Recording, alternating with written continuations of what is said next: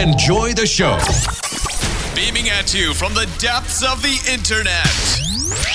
This is the Temple of Geek podcast, your one stop for all things geek. All things geek. Welcome to the Temple of Geek podcast. My name is Monica, and I will be your host today.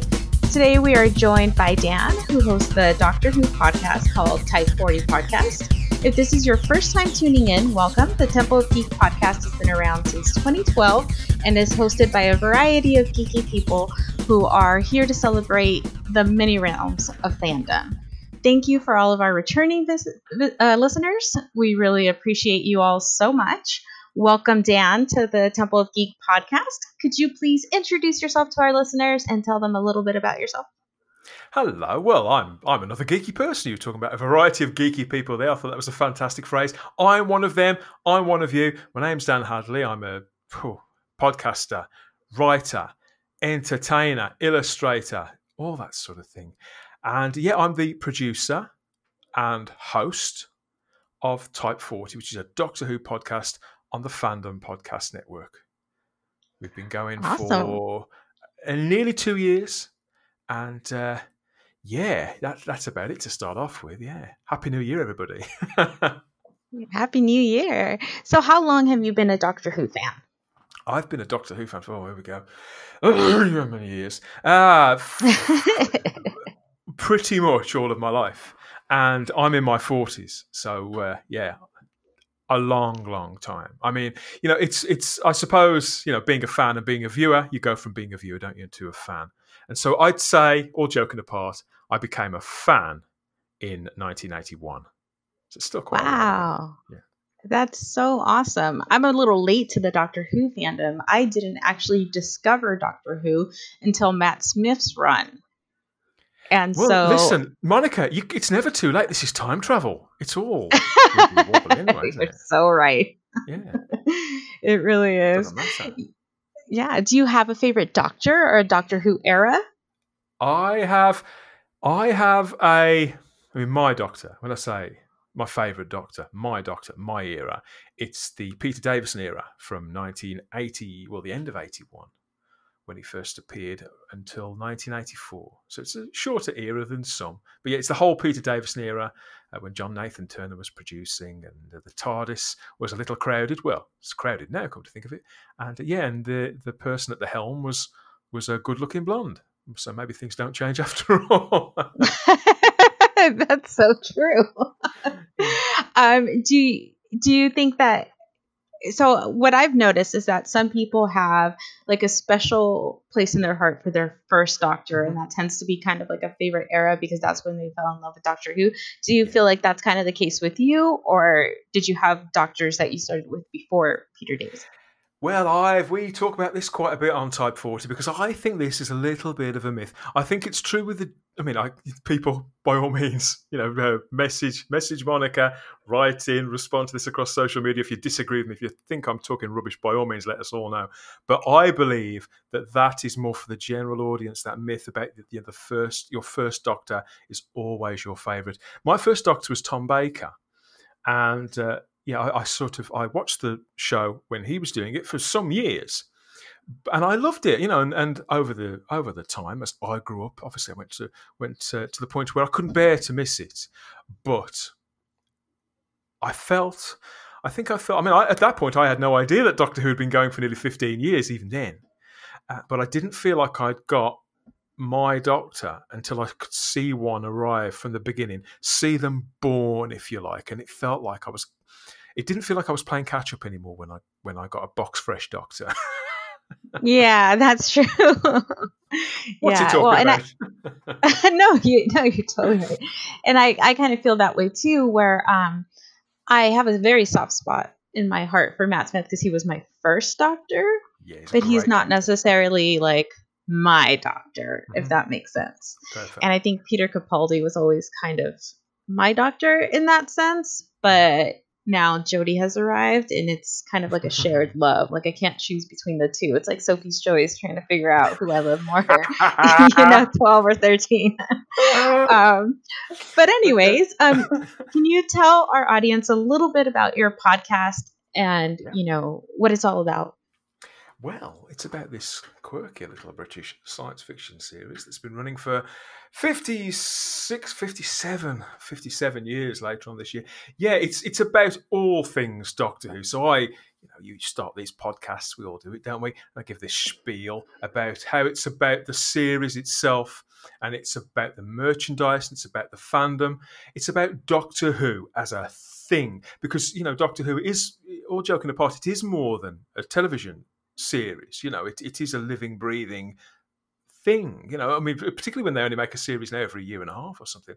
So it's very much about all of Doctor Who, the past, the present, and the future. So we review, we reminisce, and we speculate about what's to come. The show itself, it's always fronted by me, I'm afraid. It's always fronted by me. But we've got a sort of rotating panel of people who are on pretty regularly. I mean, there's who's the most regular? Sarah Graham, who goes by the name of Starry-Eyed Girl all over Twitter and places like that. She's sort of, well, I've known Sarah for a long time. We used to run a Doctor Who page on Facebook together called Doctor Who and Company. And cool. she's podcasted before, and done lots of things like that before. So Sarah is the person that we have on most regularly, simply because she's sort of like my little sister, really. I would never want to do it without her. But the other people involved, I think, who's the most regular? Kyle Wagner, who's the guy who set up the Fandom Podcast Network, a massive Matt Smith fan. He came to the show probably around the same time that you did, Monica, come to think of it. So he's a big part of it. He sort of comes in and out when he feels like it. He's bloody part-time, as I ask you. So we got him, and I think the other one most regular is Simon Horton, who is a guy who's a little bit older than me, but he's a TV industry professional. He's a writer, producer, and he's worked for the BBC. He was at the BBC for nearly 10 years and worked as an independent as well. So he knows the TV industry inside out, and he's been a Doctor Who fan for even longer than I have. So, and it's so great to have that insight. I think so. I think it sort of provides a good balance, because Sarah only came to the show in 2005. She had never heard really of Doctor Who until it returned. We got Kyle, who came to it with Matt Smith.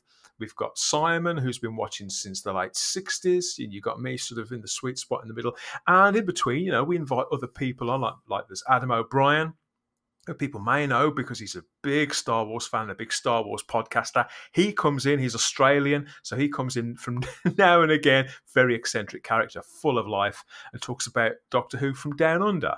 And of course, then I approach and pester people such as yourself and drag you into the TARDIS as well. And we have these conversations because you were good enough to come on, weren't you, Monica, a few months ago? And talk. It was so much fun. Thank you again for having me on your podcast. And I'm excited to have you on ours, because I had a really great time talking with you. It was my pleasure. And so we do these sort of news update shows. We do all manner of Doctor Who talks. If somebody comes to me with an idea of something that they want to talk about, or a listener there's something that they want to hear, I'm all ears. So one thing that I noticed when I was listening to your podcast is that you were covering, is it Terrence Dickens? Terrence Dicks, yeah. Yeah, Terrence Dicks. He had just passed away, and I only knew because I don't watch a lot of Classic Who, and I don't have too much information on Classic Who anything. And so on Twitter, I saw that BBC America and the BBC Doctor Who Twitter accounts were all, kind of like sharing condolences. And then I listened to your episode, and it was so interesting because it was like this new range of like Classic Who that I wasn't really aware of. And it was really nice to listen to you guys talk and reminisce about it, because I felt like you explained it in a way that made somebody who wasn't a big Classic Who fan feel like they knew what was going on. So I really appreciate that. What kind of other discussions, for somebody new to your podcast, can they expect to hear? Oh, that's so sweet, and I'm so glad you've told me about that, because this is a note that we deliberately try and strike. We make a point of saying that there's no gatekeeping in Type 40. We've got some, by some people's standards, we've got some quite strong opinions, but we don't. There is no sort of seniority about it. This is why we try and invite all kinds of people, all ages from all over the world on, because we want to hear about it all. But yeah, with the Terrance Dicks stuff, we wanted that to be completely sort of wide open, so that people who hadn't heard of him, or maybe hadn't seen so many stories, or only knew one side to his career, because there was more than Doctor Who to Terrance Dicks. But yeah, obviously there's episodes like that where obviously it's a very sad occasion when a Doctor Who legend passes away. You know, it's fitting and right that the fandom sort of speaks back with all the devotion and all the affection and all the attention that particular gentleman gave to the show in the first place. You know, so the idea is we do our bit to be there for, you know, our fellow fans wherever they are. But yes, we do things like that when needs must. But we also, in between, well, obviously, when such as now, when we've got a whole new series that's coming out, everything sort of gets pushed to one side to cover these 10 new stories. But the rest of the time, it's a big mix. So we've got a list of subjects and topics that we can sort of mill around with in certain formats. But, you know, really popular ones are our Blu-ray review shows at the moment. Every time there's a new Blu-ray box set come out of a whole sort of wedge of those classic stories, we invite somebody on who's got a real affinity for that particular era. You know, sometimes they work in the media, sometimes they're fans. You know, so there's normally something we can hang it on, and we just all geek out about that particular series, and we talk about the music and the movies that are around at the same time. We go deep into, say, 1975 or something like that. You know, so we do that. Another thing we do is we invite people in, kind of like you've done with me today, to talk about their general Doctor Who fandom, where it started, and what their benchmarks have been in Doctor Who fandom, and sort of what their niches are. A really sort of open conversation. We do those too. We talk about the spin-offs and anything else that really sort of crops up along the way, sort of whether it's related to a current breaking story, or sometimes it could be like the anniversary of something. Sort of like, so this Easter coming, for example, we're going to shower the 11th hour with love, because that'll be 10 years old. You know, and that was a pivotal story. So, you know, that's the general sort of gist of it, really. So we've got ideas, we've got things loosely sort of put down, but, you know, we try and be quite spontaneous with it as well. Sometimes we even speak English, Monica. And you know what? That's so cool. Also, because when it is spontaneous, you can just speak from the heart, or whatever's exciting, or whatever's trending, or, you know, it. You know, right now, obviously, there's a lot going on with, you know, we have all the new episodes for Series 12 and everything. So, but like you said, like, you can even do an episode on anniversaries and things like that. And that really is, I think it's great. It's a great way to run. And there's a little less pressure as far as like having to plan so much and just kind of like stick to like a certain script. It feels more real that way. Well, yeah, and we've got to have fun. I think that if the listener, the audience, knows that we're having fun and that we're engaged in what we're talking about, whether it's positive or negative, if it sounds authentic, the listener will relate to us. You know, they might relate to only one of us. You know, they might think, well, I agree with her, but I think he's talking rubbish, and what's he talking about, and what planet is she on? You know, I think that's how people relate to podcasts. I think, you know, you don't have to agree with everybody that's on there, but if you're coming at it from a different place, and that's how we try and do it, really. Like, sort of, because most of us, even if we're not friends when they come on the show, we become quite friendly afterwards, you know. And absolutely, it's a bonding experience as well. And I think, and the impression I'm getting is that the audience, the listener, because of course people listen to podcasts, don't they, very much on their own, you know, when they're doing the washing up or something like that, or in the bath or walking the dog, and so it forms quite an intimate relationship, I think. And so if you've got characters who at least sound like they may not even have to like one another, as long as they respect one another, and as long as somebody's there with one hand on the wheel. It doesn't have to, you know, I like the spontaneousness of it, so I never shut down a conversation if it's going somewhere that may amuse people or say something that I haven't heard before, because if I haven't heard it before, the chances are that somebody listening might not have heard it before. But yeah, we do try and keep it kind of on mission if we can try. No, yeah, that sounds absolutely great, and I love it. And I agree with you about, like, listening to a podcast to me always felt like I was like eavesdropping on somebody's conversation. But Yeah. I used to listen to podcasts a lot on my commute and driving, and sometimes I would catch myself kind of like talking to the radio and just saying, "Wait a second, blah blah blah," and just kind of like almost having these weird conversations with myself as if I'm talking to them. So absolutely, I think you're right, and I think the success of your podcast is that you have those, like, you do have that intimacy with even the listeners, even though they're not there. And I love you. the not wanting to gatekeep thing, because I feel like that's so important in fandom communities and things like that, which also brings me to my next question. Is you have a Facebook community as well for the podcast, right? We do. In fact, it very much started with Facebook for us. Yeah, we've got a whole Facebook group. We've got a Facebook and Instagram page which are sort of linked. But obviously, you know as well as I do, that's very much like a storefront, so people can see in. It's to get a general idea of what's coming where. The real sort of beating heart of it, it's the Facebook group, and that's been in existence for around 4 years, longer than the podcast. It was originally under a different name when Sarah and I first started. It was as Doctor Who and Company. We've got a page with around 4,000 followers. So it's not the biggest page in the world, but it's a good. But it's not small. No, it's sort of, it creeps up without you noticing. And so we launched the group not long afterwards, and that's sort of ticked along really. There's over 1,000 members in that. But and again, there are much bigger Doctor Who communities on Facebook, a hell of a lot. But what I found is that although Facebook's changed quite a lot in the last year or so, when a lot of groups first started, people would sort of mass add members, and people would be added to a group and wouldn't even know. Right. We tend to let people just find us, and that way we know that if they find us and they stay, then they really want to be there. And it's promoted an attitude there and a whole ambience, which I think is different to most other Facebook groups out there. I've not really come across one like it. We do have our blow-ups, of course we do. As social media, of course we do.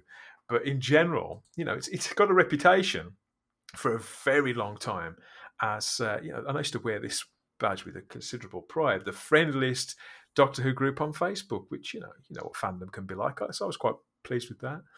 That's amazing. And so, because you've been running these groups for so long, is there anything that you have learned about the Doctor Who community in general from this group? Oh, a hell of a lot. Yes, so much. I mean, I've learned through podcasting as well, but considering I've been part of this fan base as well and this community for a long time, I first went to a Doctor Who event in the late 80s. I was really young. And I used to go to local group meetings and conventions and things like that. But every experience that you have, it's all changed so much that you've got 1,000 other Doctor Who fans in the palm of your hand, really, that you can communicate with. But what it's taught me, I think, what it's underlined, is that this show, and this is nothing against any other fan base out there, this show is so unique. I knew that anyway, but every franchise and every fandom does tend to reflect the intellectual property.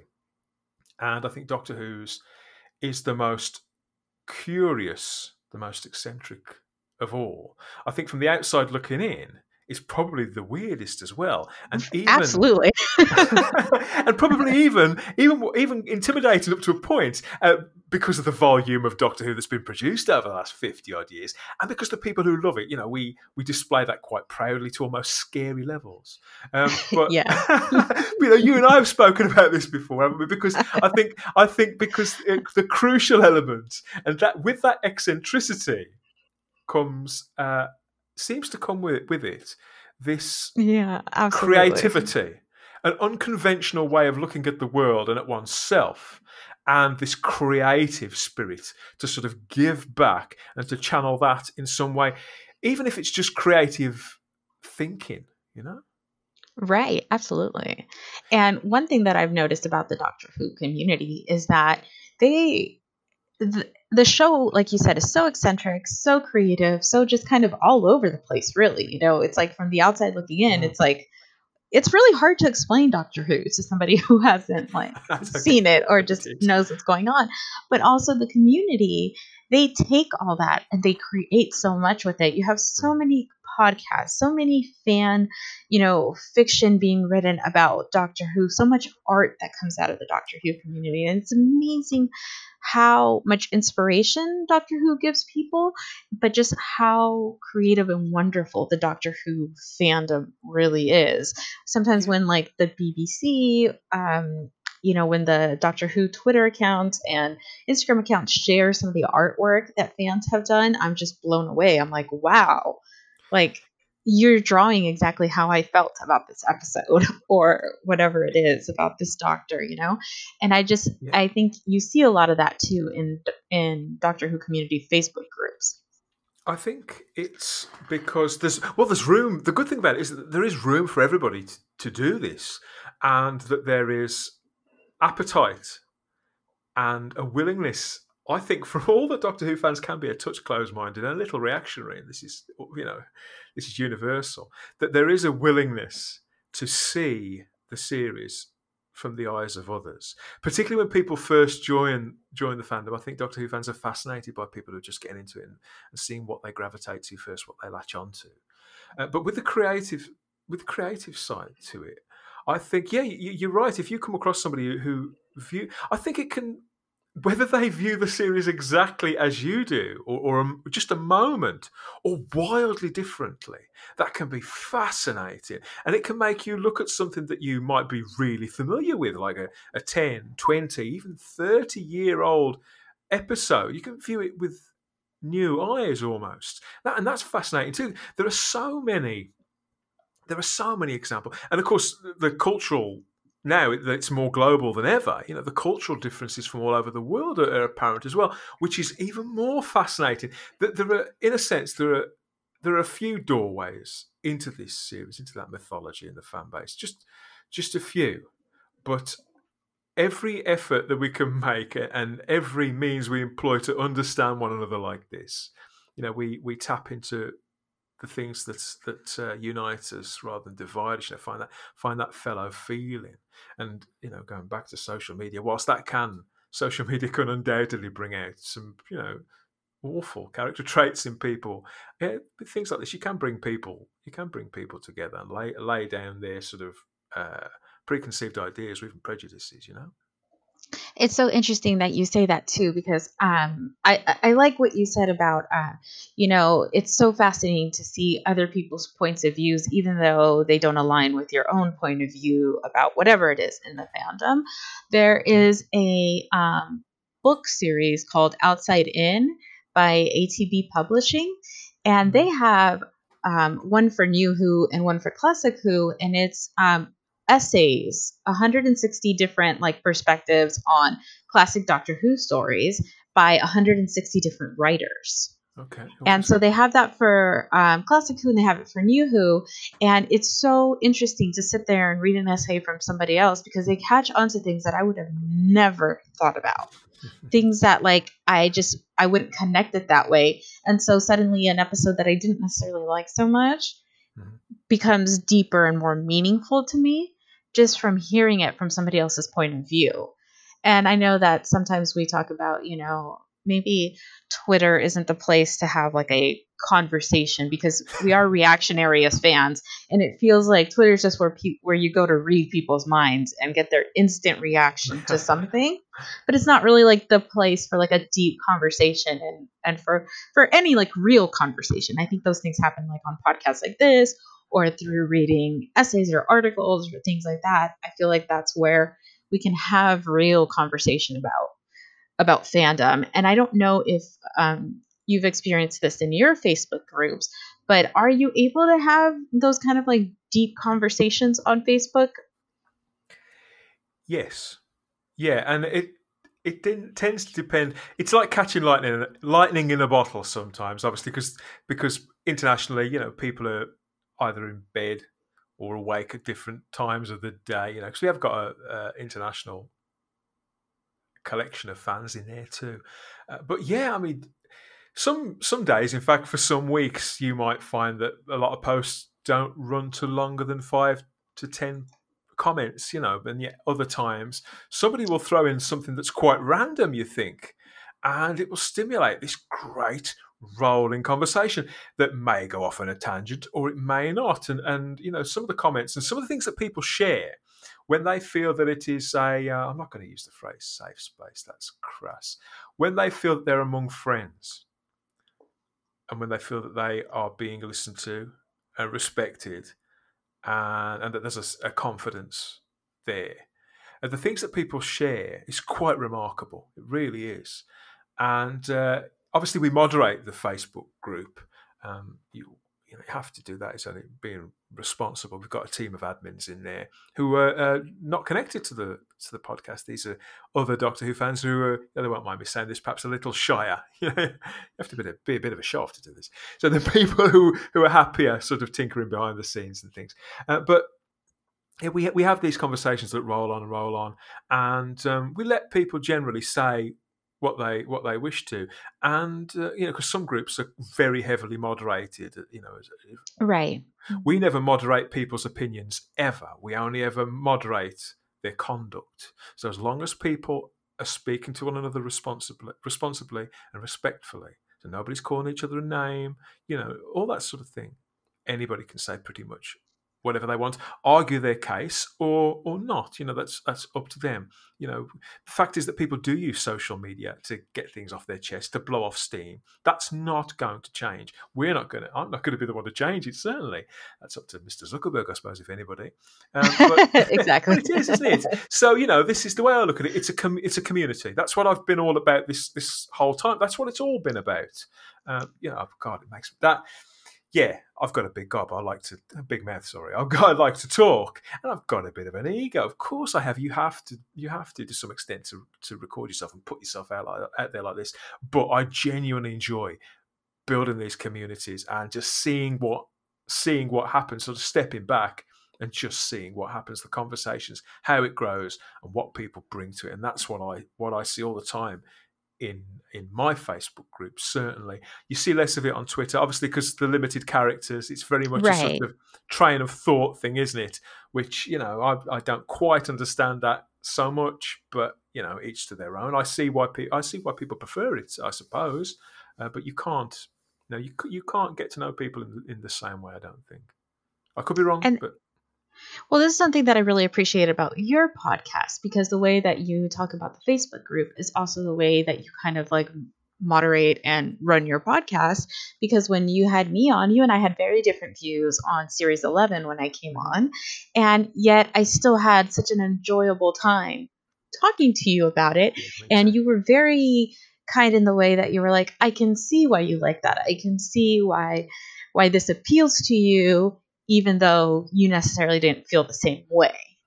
And I really appreciated that. And just, you can feel it. Like, you do bring that to both your podcast and your Facebook community. So that's really great. That is good. That is good to hear, because that's very much the mission statement. I would never have wanted to do this or that if I hadn't have thought I was capable of doing that. Because, like I say, it's a community. And if you've got a community, I say to my members, and the people I have on the show, it's a community. Don't pee in the pool. Everybody's got to swim in it. It's like that. It may be the case. It may be the. I'm British. What do you expect? It may be the case. The sad fact of it is, it may be the case that Doctor Who in time does go away again. You see, and if it ever happened, we are left with one another. You see, because it happened before, and that's why we need to respect and talk to one another, listen to one another, and just. Everybody does their bit, really, to spread the love, bring out the hippie in there.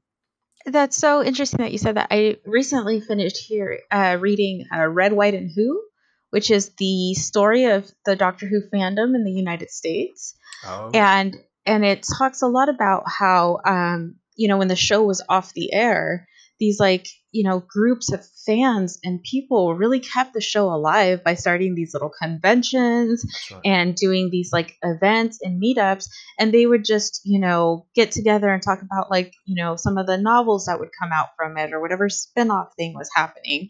And it's so interesting. Like you said, if the show gets canceled, and it has before, we're only left with each other. And so if you keep that community kind of like friendly and happy, it could grow on, and we could even get like our next reboot in however many like years if it ever gets canceled. And when I said that Doctor Who is more than just a TV show, that's pretty much what I'm pointing to. And during that time, I've got talking to somebody, one of the people who contributed to that book. Never read it myself, and I remember you mentioned it before. But America was a huge part of keeping the flame burning, particularly through the 90s. It really was. America and Australia. It was a group effort all over the world by Doctor Who fans, to pester everybody else, really, so that they didn't forget about it. And they nearly did. Doctor Who came back in the nick of time. It really did. The timing was I think we'd have all liked it to come back sooner. But I'd have had it come back in 1992 if I'd have. But, right. The timing, in a sense, was right, and but yes, it shouldn't have taken quite so long. But it did bond people, of that generation. I suppose if you weren't there, it might be difficult to relate to. That's why books like these are important, and that people do read them, and not, as I say, it's not a gatekeeping thing, but just to sort of keep it in perspective, really. I'm not saying we should be thankful just to have Doctor Who back for the sake of having it back, but when it was away, missing it like that, it's only a TV show, and you do move on with your life and you find other things. I mean, my second favourite show, even to this day, is Buffy the Vampire Slayer. Ooh, nice. Incredible piece of TV. I mean, it's just, I could just go on about that forever. But, so we do find other things. But, I think there was an injustice to Doctor Who disappearing the last time.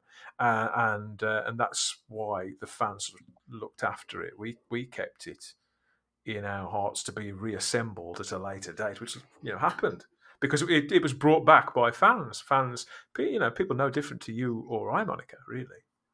Absolutely. And what's so interesting about that is that no other show has something like this. Star Trek has been around close to the same amount of time, and I think maybe they have something kind of close to this. Similar, yeah.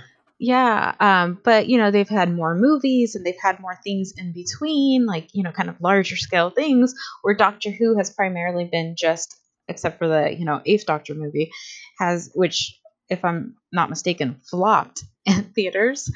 But, it's kind of just been the show. And so if it wasn't for the fans and all these other like little things, it wouldn't be what it's at today, I think. And because it's been running so long, fans really are super attached to it. Like, it's almost as if they feel like they own the property. Yeah, because in a sense we do. We do. It's like having, it is like having part ownership of something. And I think the BBC, all joking apart, of course we don't own the intellectual property, but we are a more crucial part to it than the BBC are aware, I believe. I think Russell T Davies, and to a lesser extent Stephen Moffat, but I think that they understood that. I don't know about the new guy, but yeah, I think the general principle is that this is. I don't think that fans should be pandered to, but they should be respected, because we're the punters. And that what you were saying about Doctor Who being on the TV, this is why there's resistance to Doctor Who going back to aspirations to become some huge movie series like the MCU or even like Harry Potter, as lovely as Harry Potter is, and how finite that was, and how targeted and how beautifully crafted it was. I think people would much rather see Doctor Who as a regular TV show that they can watch in the comfort of their own homes, even if it's not at the same time anymore. With catch-up TV or whatever and streaming, and certainly everybody can sit down with a coziness about it. I think it's cozy. Absolutely. I absolutely agree with that 100%. And we talked about you mentioned the other guy, Chris Chibnall, and I tried not to listen to your other podcast because I wanted to ask you these and kind of get like your opinion, but I do want to know what you thought about the New Year's Day special, the Spyfall Part 1 and Part 2. What did you think? Well, it's a bit of a mixed bag. I thought it was. Can I put this? I think it came back with a certain swagger, and I think it was. The good news is it's the best thing that Chris Chibnall's ever done. Since he's been in charge, I think that two-parter was the best thing he's ever written for the show that they've ever produced, and it was a big step up from Resolution. I feel it had a momentum about it and a swagger. And moments of it really did feel like Doctor Who was back, and little things like the pre-credit sequence, and there was an air of whimsy which I really liked, and bringing back such a key player as the Master in that way. It's absolutely. I mean, New Year's Day isn't as big a day as Christmas Day. There's no way of it, not in the UK. It isn't anyway. It is a come down to be on New Year's Day rather than Christmas Day. But if you're going to do something with a sort of blockbuster feel, parodying Bond, you could say that everybody's already done that. But every Bond parody is some child's first, aren't they? So I thought it was a breezy caper that fulfilled its end of the bargain. Well, that was part 1 anyway. And it led through, there's a lot of running around really, and it led through to a really great cliffhanger. I thought the last 5 minutes of part absolutely 1 was fantastic. And due in no small part to, Sacha Dhawan, who'd been playing O up to that point, he was brilliant. He's brilliant in everything. He's great in An Adventure in Space and Time. He was solid in Iron Fist, which is a bit of a shaky show. There's no way, that's right. No that. But he was great in it. Everything I've seen him in has been good. He was my pick for the Doctor. You see, for before Joe. Was he? Yeah, I've always liked him. Well, I found out that he was a Doctor Who fan, and everything I've seen him in, he's always been brilliant. And he's got this mercurial quality about him. And he was great as O, but when he flicked the switch in the character, when he turned from O to reveal his real identity, and I thought that sort of maniacal quality and that contained menace was fascinating, absolutely fascinating. If casting somebody like that. Crucially, it was a glove fit actor to character, I felt, and lifted the piece tremendously. I really agree with all of that. Did you have any inclination as you were watching the episode that he would be like the bad guy or there's somebody else? Or did you have any hints as you were watching Spyfall Part 1 that O wasn't just O? Well, yeah, this is the bad side to it, really. I suppose the bad side of being a fan, and because I think there are, when it comes to this Spyfall story, I thought Part 1 was pretty good. I was less impressed with Part 2, but both parts. One thing that did frustrate me was how derivative I felt they both were. There was a lot of drawing from stories from the past, and I did feel that I'd seen some of the steps to this dance before. The character of O, for example, with his TARDIS in the shape of the shack, it's very similar to a Time Lord character in a story during the Tom Baker era called Professor Chronotis. And halfway through this story, the story Shada, which came out as an animation and live action hybrid about 2 years ago. There's a long story behind Shada. But throughout that story, there's this benevolent Time Lord who's got a TARDIS in the shape of a library with all these books and things like that. And halfway through the story, it's revealed that he's not who you think he is. And this virtually remade that entirely, but with a massive shot of adrenaline. It was that. Right. It was that done in the style of the Fast and the Furious movies or something. There was lots of things like that all the way through. But and unfortunately, I this is the thing. I mean, I haven't got insiders as such, but I do know a couple of people, and I'd heard that Sacha Dhawan had been cast as the Master, but I wasn't certain whether I believed it or not. Because it's one thing for somebody to be seen on set. People have been speculating about actors have come back as the Master for years. Absolutely. Keely Hawes was a guest star in Time Heist, and they said, "Oh, she's going to be playing the Master." What's his name? Anthony Head in 2006 in School Reunion. Everybody thought he was going to be playing the Master. It happens over and over again. So I sort of took it with a pinch of salt, really. So I was surprised, but then I wasn't. I think the fact that I was so engaged, even though I was half expecting it, the fact that it still wowed me means that they got the right man here for that part. Yeah, absolutely. And, it's so interesting. And I talked about this in the previous episode of our podcast, was that I did not see it coming. And the minute Sacha Dhawan came on screen, I was like, I'd have loved that. I envy you. Go on, sorry, Karen. I just thought he was so charming and he was so fun. And I was like, oh, I hope he's like Osgood, right? Like, I hope he's like another, like Osgood who could possibly be Team TARDIS, but might just kind of pop in, or like a River who will like pop in and out as like a companion. And so I really was hoping he'd be like an Osgood or River Song kind of companion, because he was so compelling and he was so fun, and I was like, ooh, I really like this guy. He was likable, wasn't he? And he seemed to be having a good time, sort of tagging along with them. And this was the good thing, to create characters like that and make you like them, and then do horrible things to them. How dare they? Well, this is, I'm going to mention it again, this is the third mention of Buffy the Vampire Slayer, but this is something that Joss Whedon used to do all the time in Buffy and Angel. He did it to poor Fred in Angel, and yet they I see you have a type. You have a storyteller type.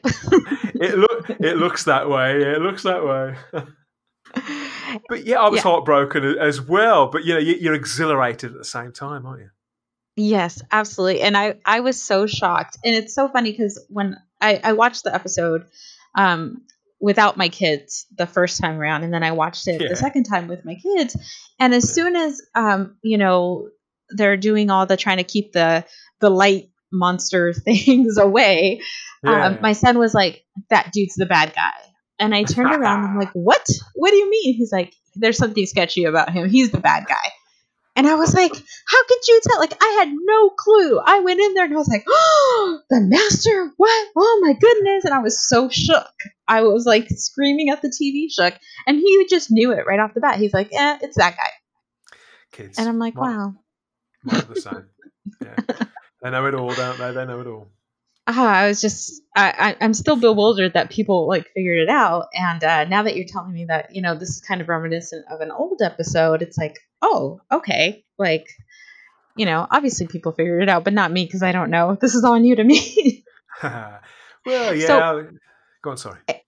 Oh, no. So you said that you didn't like Spyfall Part 2 as much as the first one. Was there anything you did like about Spyfall Part 2, or why didn't you like it as much? I think that with the first part, because all it was trying to do, and there's nothing wrong with this isn't a slight at all. All it was really trying to do was to give us a breezy caper and a good time and a good old run around on New Year's Day. So it held up its end of the bargain really, really well. But the second part, I think they tried to make it something deeper and something profound. And in doing so, they kind of lost sight. And the plot was really quite ramshackle. There was a lot of conveniences in there. I felt that the two historical characters they brought into it, particularly the Noor Khan character, fascinating historical figure, was really given a big disservice in that. I thought they were treated in a very sort of trivial way.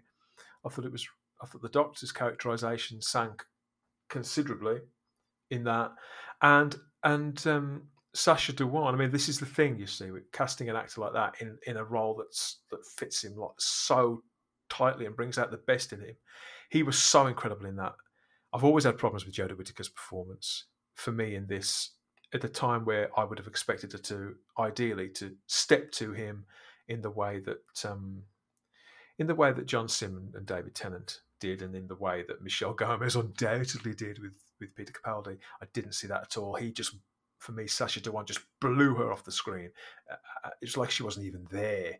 And so, for the good things about Part 2, about Spyfall, I found sort of undid a lot of the rest of it. Really, it was Oh, gotcha. quite uneven. And yeah, I mean, it all wrapped up in quite an insubstantial way, with the Doctor sort of just breezing in through the back of this aircraft carrier. Oh, I've done this and I've done that. You don't need to see any of it. You don't need to know anything about that. And you can go home and you can do what? It was impossible to sort of to feel it. And you got the Daniel Barton character, who I thought was really interesting, played by Lenny Henry, who's a big entertainment figure in this country, much loved actor and entertainer. And I thought he was great in it. I thought he was really sort of contained. It was a nice performance. That character, the motivation and his backstory, that seemed to get sort of lost. I love the idea of what his plot was, but it just seemed to just get dropped. Yeah, so I Do think you that... think? Oh, sorry. What you said just made me think of something. Do you think that had it been like a longer story arc, like instead of like had the Master chased her in 2 or 3 episodes through time and space, and I'm sorry, through time, where Yeah.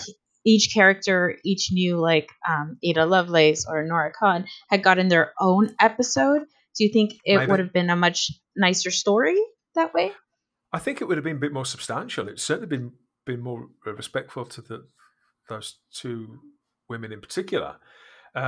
I think that this is you've just hit the nail on the head. Really, the Master chases the Doctor through time. How cool does that sound? It sounds Right. amazing. So how did it end up so dull? The stuff where the Master first finds the Doctor and starts shrinking people with a tissue compression eliminator, that's fantastic. Loved all that. And then it just sort of seemed to just seize up like an engine. And I think that what it really needed, in truth, probably, obviously, yeah, I mean, you're right. One way to go would be to stretch it out over longer and give it all a bit more room to breathe. And there probably is enough material in that 2-parter to make up probably half a full season. Yeah, But no, I absolutely. think Because you mentioned Daniel Barton, and his story did kind of just end, but they could have gone really far with that. he just popped off, and maybe he'll be back. I don't know. I hope he is back. This is the thing, we don't know. We've still got 7 of them to come, but so he might come back. But I have taken it at face value. It looks like he's not. And I think the other way it could have gone. These were 2-hour-long episodes. Perhaps having the luxury of having the 2 hours, maybe this would have made a great hour and a quarter to, you remember how the Voyage of the Damned, an hour and a quarter to an hour and a half, a proper feature-length story. They could have tightened it all up. I'd have lost Noor Khan completely from this story. I'd have saved her for her own episode. That her story is so compelling and so heartbreaking and so worth telling. I mean, I'd only heard of her 18 months ago. So I think she should have probably been kept out of it, and it could have been a much more concentrated and substantial affair with less in it. I love the idea. I like all of this, actually, since Michelle Gomez took the role, how they've repositioned the Doctor and the Master. At one point he says to her, doesn't he, in Spyfall, how else am I supposed to get your attention? I love that. And in a sense, that's all the story you ever need. But of course, if they'd have done that as a feature-length story, I think it would have satisfied generally better, but you wouldn't have had that great cliffhanger. And that was one of the best. Oh, that's true. Mm-hmm. So you got to wait up, haven't you? Yeah. I really enjoyed both the episodes. I get what you're saying, and I think now that, especially when you're talking about, because Nora Khan, that's my first experience with her ever. I hadn't even heard of her before, and obviously I did probably what everybody else did, was I Googled her as I was watching the episode, Yeah. And like, I love that Doctor Who introduces us to these amazing historical characters. But now, like, that we're talking about it, yeah, I think I would have liked her to have her own episode, maybe her own, like how we had the Rosa Parks episode, something like that. It would have been nice to see more of her. And with Rosa, the Doctor, they all moved into her world and lived in a community for a little while. And in this, the Doctor and Ada get up off the floor. She walks over to him, pretty much points at her and says, "Oh, you're so and so, so and so." And it felt like I was watching educational television for children. There was no conversation going on. She's pointing at somebody and telling them who they are. I think, well, she knows who she is. because she's her. And it just, I think. Well, and if your story is moving that quickly that you haven't got the reins of it dramatically, then what are you doing telling it? Whereas the thing with there's a nice friendship developing between the Doctor and Ada at that point, which I quite liked. Ada and also Ada was essential in the sense that the Doctor was traveling with her through that portal thing, and she wouldn't have been able to get out of that other reality had it not been for Ada.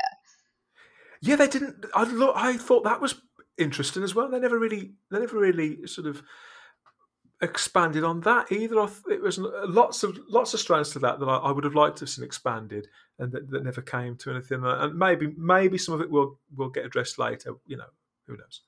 Yeah, that's fair. I've really felt that way. And moving on into the next episode about Orphan 55. And this was one of the only episodes, because I'm a huge fan of Series 12 and, Series 11. And I really, really enjoyed it. And there wasn't any episodes where I was just like, oh, that was... I mean, there's always things in Doctor Who where you're like, that was weird. But in Orphan 55, I really felt like they did a disservice. Like, I felt like that one should have been a 2-part episode, because there was so much going on. There were so many characters. There was a lot happening, and it was happening so fast that, like, at the end of the episode, I was like, wait, what happened? Like, I don't get it. And so what did you think about the Orphan 55 episode? How can I put this? I don't understand how something that moves so quickly and has so much dialogue in it, so much to say, so many characters, and such momentum about it, can feel so tepid, tired, and seem so cheap. That's I felt it was a big come down from the 2 episodes that are preceding it, and it just it didn't feel substantial for me in any way. And I thought there were good ideas in there, as there always are with Doctor Who, and certainly a noble sentiment. But this episode hasn't gone down really well out there, as you say, even with fans of this era lock stock. And I can completely understand why. I went straight to Twitter after watching the episode because I just wanted to see the reactions. And so I kind of, Googled I went to Twitter and I searched the hashtags for Orphan 55 for Doctor Who just to see, everybody's comments, because I feel like Twitter, they just kind of like, it's initial reaction, just what people are saying. And I was so surprised to see 2 very different reactions, and at almost equally. Some people were just like, wow, that was the scariest episode I'd seen. That was so great. That was amazing. Like, my heart was beating the whole time. And I watched it with my children, and like my youngest kept running out of the room and running back in because he was terrified of these monsters. And then I just saw other people be like, what? Like, what's happening? And like, this is so weird.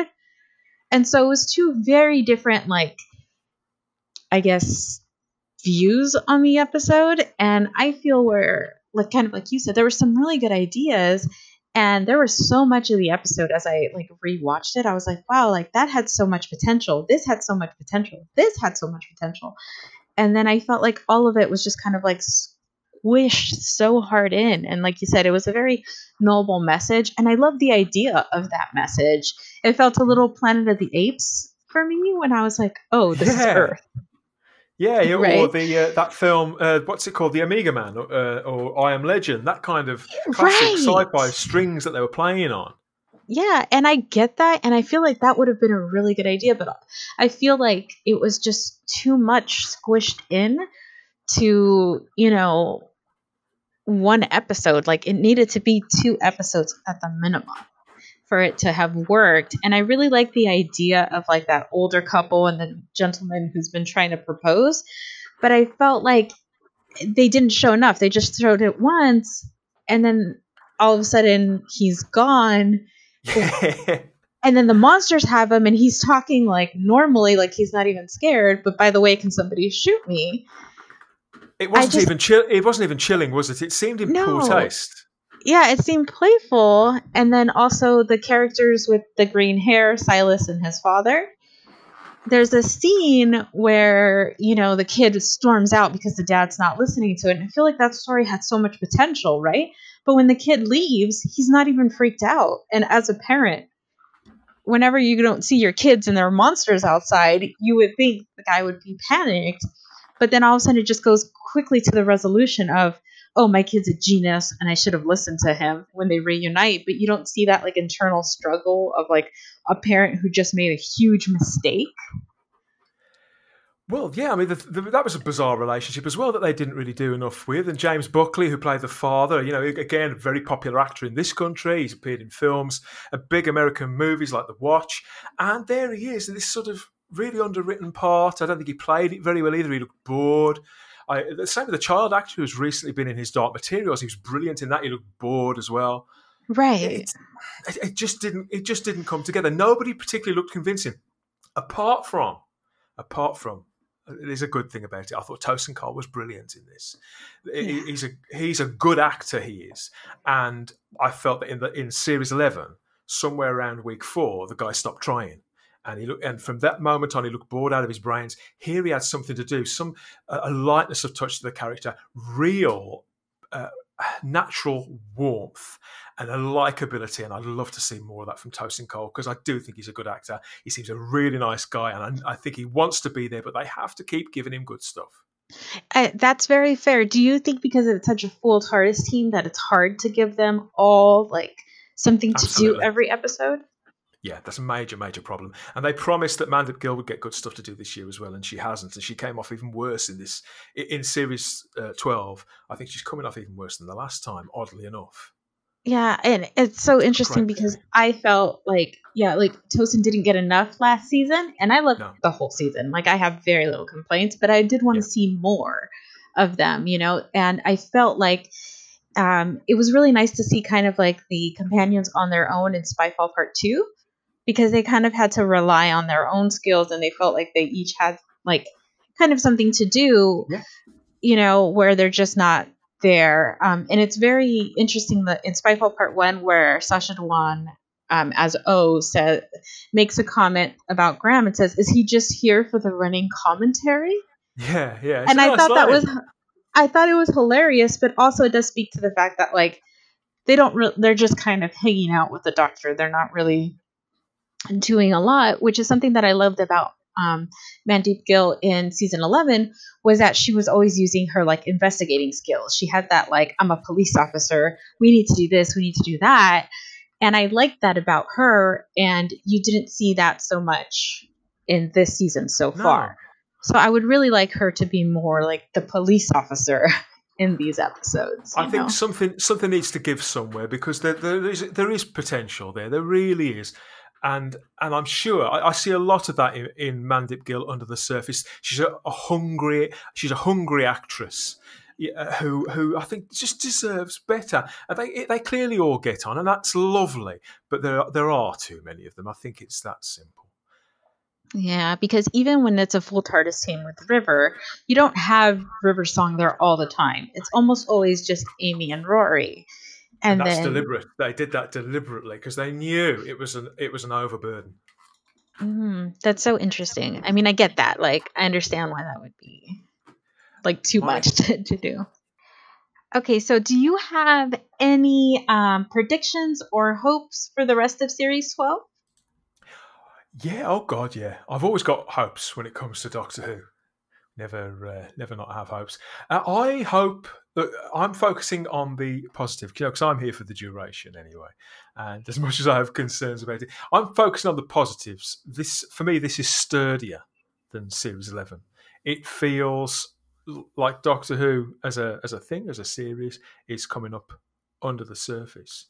And so I hope that continues, and that a spirit of adventure. I think that they tried this with Orphan 55, the spirit of adventure, to mainline so many other Doctor Who stories, because there's quite a few steals in there and lifts from films, but like Aliens and things like that. But that's Doctor Who's been lifted from films quite a lot, so I don't suppose I can put too many needles in that. But yeah, that whole spirit of adventure, I want that brought to the centre more firmly, and that it begins now that it is back on, and they've reminded the audience what Doctor Who is about in theory, that they can slow it down a touch, and some of that frantic quality that I believe is causing these stories to stumble over themselves, that will slow down, it will lessen, and we can begin kind of what you were just saying, really, about Tosel and Mandip's characters. You can slow down a touch and just begin to get into these characters' heads and hearts, understand. We know what brought them together. I did say this on Type 40, so I'm going to repeat myself. We know what brought them together. I want to know why they stay together. And even in Graham and Ryan's case, where in the sense they're the only family that one another's got, this is a couple of years on now. They're both grown men. I want to have some sense of who they are to one another, and I'd like to see them argue. I'd like to see them fall out, do some horrible things to them. And my predictions at the moment, I'm not a great one for predicting. I like to be surprised, and because I'm nearly always wrong, that's a way of easy get out for that, isn't it? But and I hate to, because I'm feeling, all truth, I'm feeling quite pessimistic at the moment. Particularly about that last 10 minutes of Spyfall Part 2. I feel that I'm excited by the idea of the Judoon coming back, because I love the Judoon.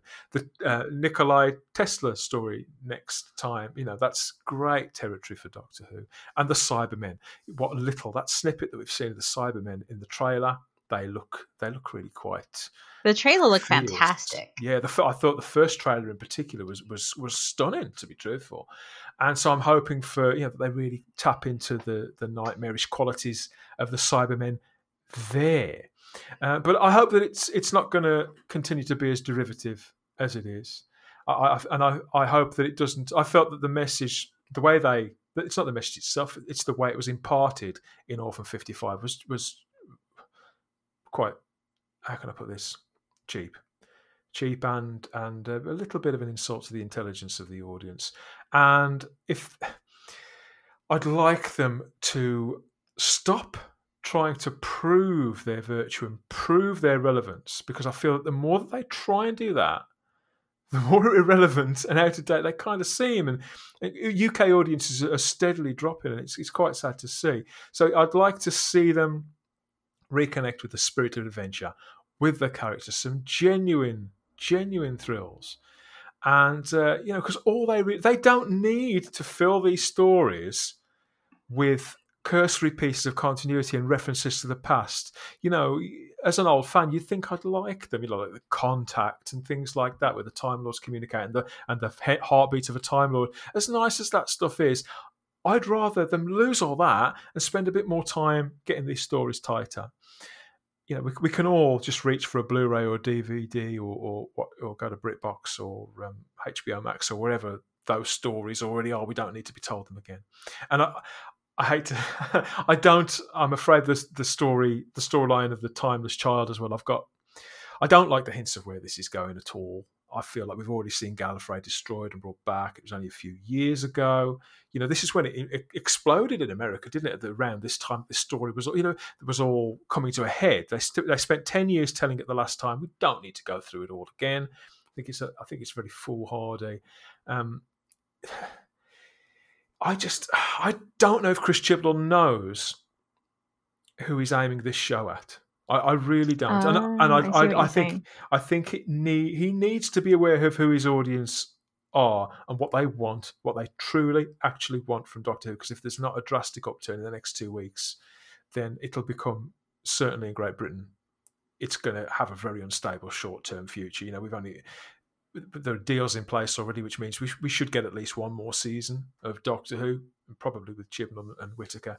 But my feeling is that both of them, unless it drastically improves in the next fortnight, I think they've both got to leave for the show to reconnect with its own identity and to really thrive and feel energetic and to have a proper fresh start again.